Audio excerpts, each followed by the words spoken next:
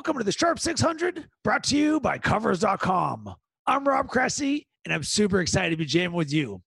Joining me on today's show to get you ready for UFC 247, headlined by Johnny Bones Jones, is Brian Edwards. But first, I want to tell a story about my relationship with the UFC and why I like it. And I go back all the way to UFC 1. I'm just a little lowercase g teenager. I'm chilling with my friends in their basement in Pittsburgh, and we're just playing like guys do. And at the time, we loved the WWF. We'd always do moves on each other on the couch or in the pool. And at the time, renting a pay-per-view was a big deal back then. Getting the Royal Rumble or WrestleMania cost $50, which was half the price of a Nintendo, to put things into perspective. Since we were already highly active kids, when we heard about this thing called the Ultimate Fighting Championship, we were immediately hooked. Guys, no holds barred fighting in a ring, sign us up. Thankfully for me, my friend had, air quotes, cool parents who didn't care if we watched this stuff, so we were always going over to his house to watch it. And I remember watching UFC 1, and immediately we were hooked. Our WWF-style moves quickly evolved as we watched the subsequent UFC pay-per-views.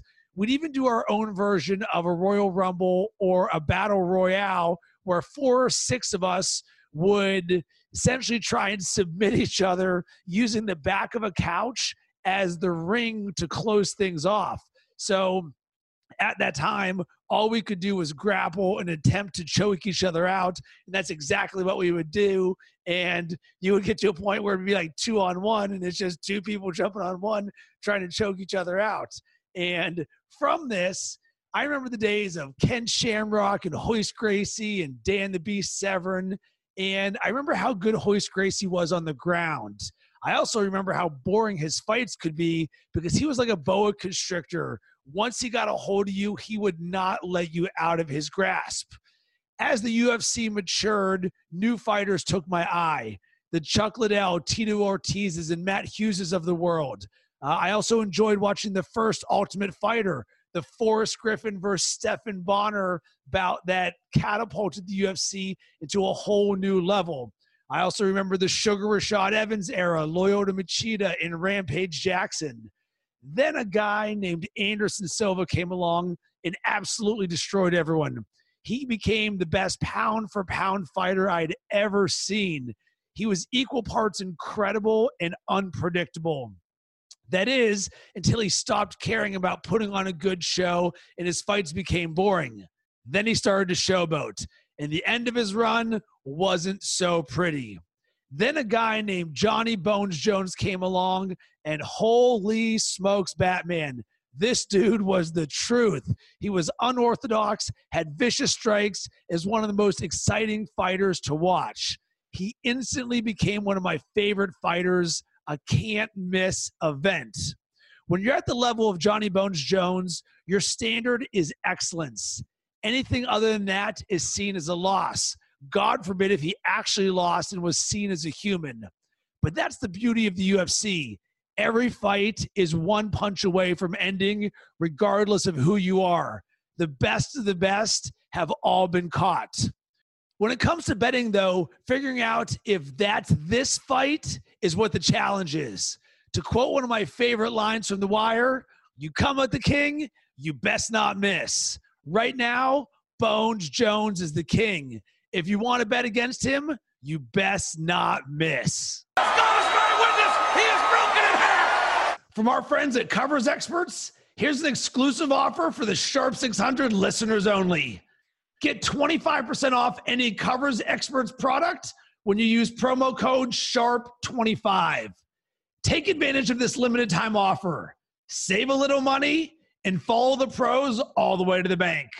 Again, that's SHARP25 for 25% off any product. Break yourself, fool! Joining me to help you be a more informed bettor about UFC 247 is Brian Edwards, VegasInsider.com, senior handicapper. You can follow him on Twitter at VegasBEdwards. Brian, Great to have you back on the show. What's going on, Rob? Thanks for having me.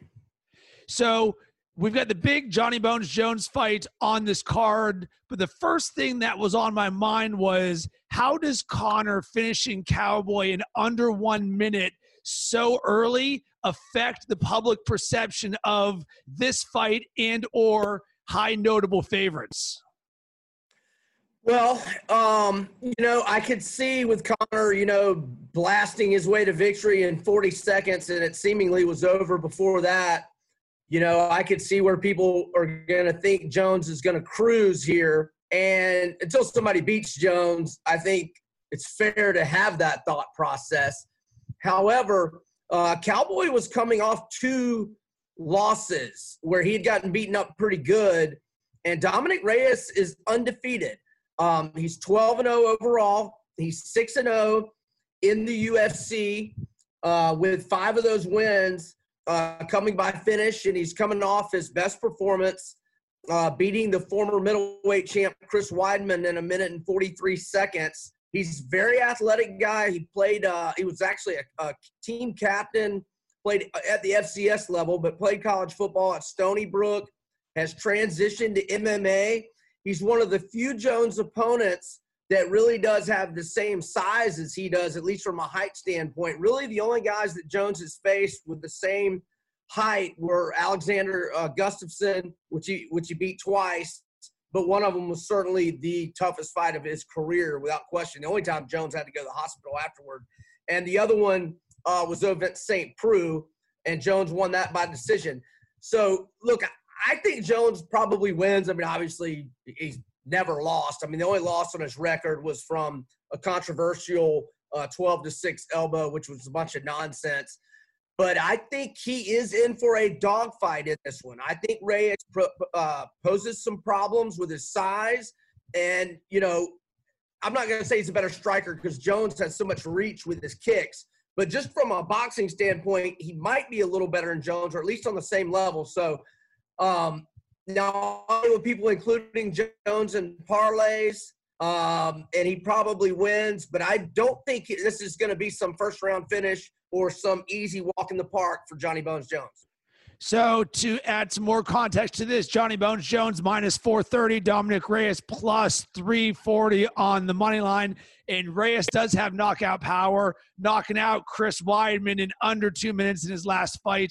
I think one of the big challenges for Reyes, though, is he's young. He hasn't faced anyone like Johnny Bones Jones. And to take this to the next level, main event experience. For Johnny Bones Jones, welcome to another day in the life of him. And for Reyes, this is the biggest fight of his career. So now we can say, all right, even if this fight is close, let's look at the 4th and 5th round. Is Reyes' cardio going to be there? Because we know Jones, he can certainly do this. And another thing that you mentioned, reach. Johnny Bones Jones, 7-inch reach advantage. And with as good of a striker as he is, man, that's a tough thing to overcome.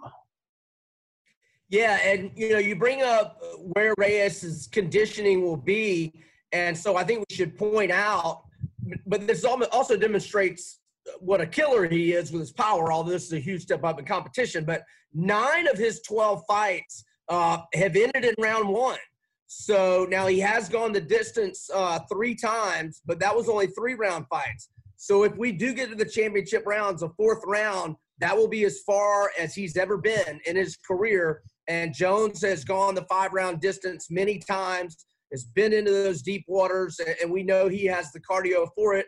And more often than not, he was partying really hard when he still went 5 rounds. And I'm not completely convinced he's not drinking a few beers and maybe smoking some weed, but I'm pretty sure he's not partying hard the way he used to. So I would think he's in better condition than many of his previous fights.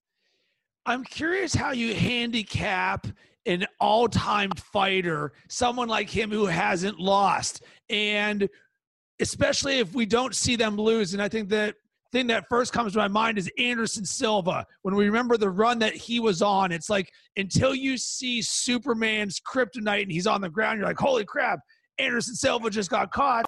Like, how do you handicap it? Because at this point, we're all trying to create a narrative for why it's not going to happen. And more importantly, why Jones won't continue to win. The same way when we look at the Cowboy versus Conor fight, everyone's like, oh, here comes Conor, and you're creating whatever narrative it is. And, oh, Cowboy, man, he could trade and all this. And then all of a sudden it's over in a minute. And you're like, well, wait a second. What did we not see here? So how do you cap against someone who's got a relatively unblemished record up until this point? Rob, I remember when Weidman and Anderson fought, and I remember my headline was, will Father Time finally catch Anderson Silva tonight? And I'm not looking at it right now, but I believe he was about 38-ish when Weidman beat him. And, you know, we go into that fight. We're not here for that. But, you know, it was more, I think, Anderson, he was screwing around in that fight, and that's when he got caught. But he was getting up there in age. You know, Jones is still 32. And let's also remember Jones missed a lot of his prime. Or I guess he's still in his prime with all the various suspensions. So he didn't, you know, fight. I mean, he had a couple of times where he was out like a year and a half. So I don't think that Father Time would be the issue here, where it might have been the case with Anderson a little bit with Weidman. I don't think Father Time is in play here. Now, Weidman was an undefeated fighter with all kind of devastating first-round finishes, and Reyes is in that category as well. I just don't think that Jones is ready to get beat yet. It's going to happen at some point, but I don't – and look, I do think it's going to be a dogfight. This is going to be one of his tougher fights. Look, his only tough fights have really been Gustafsson, both Cormier fights, and then the last one was Thiago Alves. But I think he's going to have one of his tougher fights, but I just don't see him getting beat unless he gets caught, which can always happen in this sport. All right, so let's move on to another fight. And as a whole, I don't think this is the best card or the one that's the highest profile. Obviously, with Bones Jones fighting, that's the headliner there. But I'm really excited to watch Derek Lewis fight again. Derek Lewis minus 230 taking on Ilir Latifi, who is plus 195. And Derek Lewis has knockout power. But the thing that's ingrained in my mind with Derek Lewis is his last fight when he was getting an armbar submission against him. And I'm sitting there in the entire bar as everyone's waiting for this guy's arm to snap in half. And we're like, oh, my God, don't do it. And then he gets out of it, and you're like, oh, my God, I love this guy. It was incredible there. Looking at Latifi, he's moving to heavyweight, coming off back-to-back light heavyweight losses. And the big thing for me that I'm curious about is Latifi just a gatekeeper?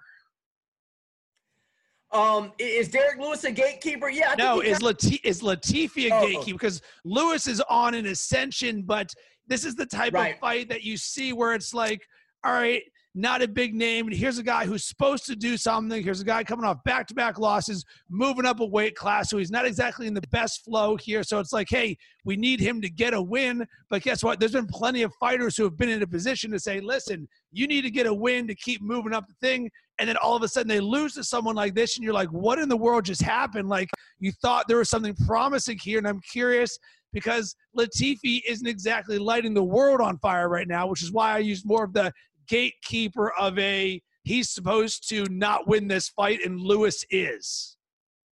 Yeah, so I saw an interview with Derek Lewis. It was a couple of weeks back, and he basically said the only reason he took the fight is because Latifi called him out. Now, Lewis has been really active here the last 5 years. I mean, he's fought a lot of the top guys, so it might have also been, you know, a situation where guys he hadn't fought were booked up and, you know, something to that extent. But what I liked, you know, I liked him getting out of that submission that you mentioned. But what I most liked about Derek Lewis the last time out is he clearly, you could tell by just looking at him, you can see it in his face, how he definitely lost like 25 pounds. He's been working with a nutritionist. You know, he's bitching about no cheeseburgers and fries, meaning he really hadn't had them. And I think as he's getting older and he had those back issues for a couple years, I think he's realized, look, I got to get serious about this stuff, because I think he's always just kind of eaten what he wants to and gotten by on his athleticism and his power. And it really seems like he's taken this a lot more serious now. In fact, I was shocked when it was a split decision. I thought he won that fight, the last fight out. I thought he won it handily, and I was really annoyed, especially for about 5 when I was worried I was going to lose. But, yeah, I like Lewis in this fight if you want to put him in a parlay with Jones. Now, I don't like to lay prices north of minus 200. So what I like is the prop bet for Lewis to win by KO. Instead of laying a minus 240, minus 250, you can just lay a minus 125 price for him to win by KO. And that's what I like on this fight for Lewis. Now, look, Latifi has big-time power, and he's a good grappler wrestler, but I think Lewis will overpower him in those if they get into the clinch or whatever. And, Latifi's definitely got a puncher's chance, but Lewis has got a great chin. He's in shape. He looks good. This fight is going to be Lewis's. So any parlays, include him, and I like the prop for him to win by knockout at minus 125. One little nugget to add on Derek Lewis, 4-inch height and 6-inch reach advantage, always something that is good for fighters. All right. We've got a women's flyweight championship. We've got Valentina Shevchenko minus 1175, huge favorite, taking on, and I'm going to need your help on this name, Caitlin Chukagian, or something close to that, plus 825. Yeah, that was very, very close. Chukagian, but you were very close. Chukagian. I even had that enunciated, and I was like, wait a second, I'm trying to read what I just wrote. Nonetheless, here's the first thing that came on my mind with this one. I think to our last podcast that we did on the card, and Macy Barber. Here's someone who is highly touted, huge favorite, and all of a sudden, I think she was a 7-1 favorite and lost. So now we're looking at someone who's an even bigger favorite here. Shevchenko is one of the top in the women's division. She has lost to Amanda Nunes twice, but that was in a different weight class. But other than that, she's had 2 straight title defenses as champion. So I'm curious your thoughts on this, particularly from no one's really interested in laying minus 1175. So she's going to be someone who's in parlays, or you might choose her by decision, something like that. Yeah, and even those prop bets are still pretty expensive. Even for Shevchenko to win by knockout, I mean, you're still looking at minus 400. I'm looking right here. Yeah, I mean, it's still very, very expensive. So, if anything, you maybe look at the under 4.5 rounds is a plus 165 return if you're really bullish on Shevchenko. Now, I will point out Chukagian has not ever been beaten by KO, and she is 6-2 in the UFC. Both of her losses by split decision, but also I'll say all of her UFC fights have gone to decision, so she's got a pretty good chin. So, but this is going to be a 5-rounder. She has gone 5 rounds one other time. I think Shevchenko wins. I think I'll probably get a small taste of under 4.5 rounds for a pretty nice payout in the plus 165 range. Shevchenko is just the best at 125, and we all know Amanda Nunes is just period. And both of Shevchenko's fights with her, one was a split decision, and the other one was a very close decision. I think it was 48-47 on all 3 cards. There might have been 149-46. But, look, they're probably going to end up doing a Shevchenko-Nunes 3. I don't know if they'll do it after this one, maybe one more. But anyhow, I think Shevchenko wins, and I think under 4.5 is the best way to bet. All right, so one thing that we love to do on the show is something called the Big Mick Moneyline Parlay of the Week. And what we do for Big Mick is we say, all right, our goal in this bet is only to get a win. And with the card and the fights that we just talked about, there's a lot of high favorites. So I'm like, all right, what does a Bones Jones Shevchenko moneyline parlay look like? You know what it is? A $10 bet pays out just $3.37.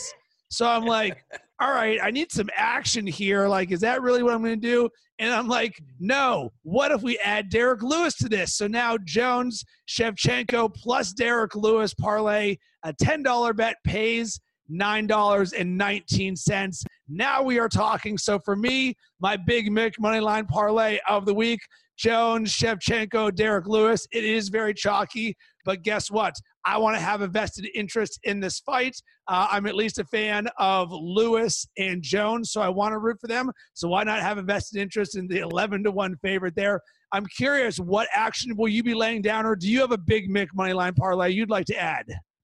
I just want to, I'm sorry to piggyback off you, brother, but I'm just going to co-sign on yours, man. I like those three as well. I can't believe it's still a slight minus, but that's okay. It's almost an even money bet.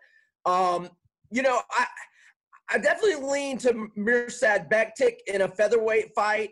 And I know if you threw him in, he's only around minus 130 to minus 140. That would certainly help your payout. But I like yours for sure. If there was another one, if somebody wanted to get a little better payout, Mirsad Bektic, he's facing Dan Ige. Now, Ige's on a 4-fight winning streak, but Bektic is 6-2 in the UFC. And his losses were to Josh Emmett and Darren Elkins, who are two studs. And I just looked at his resume, and I just feel like he's faced better competition than Ige, excuse me.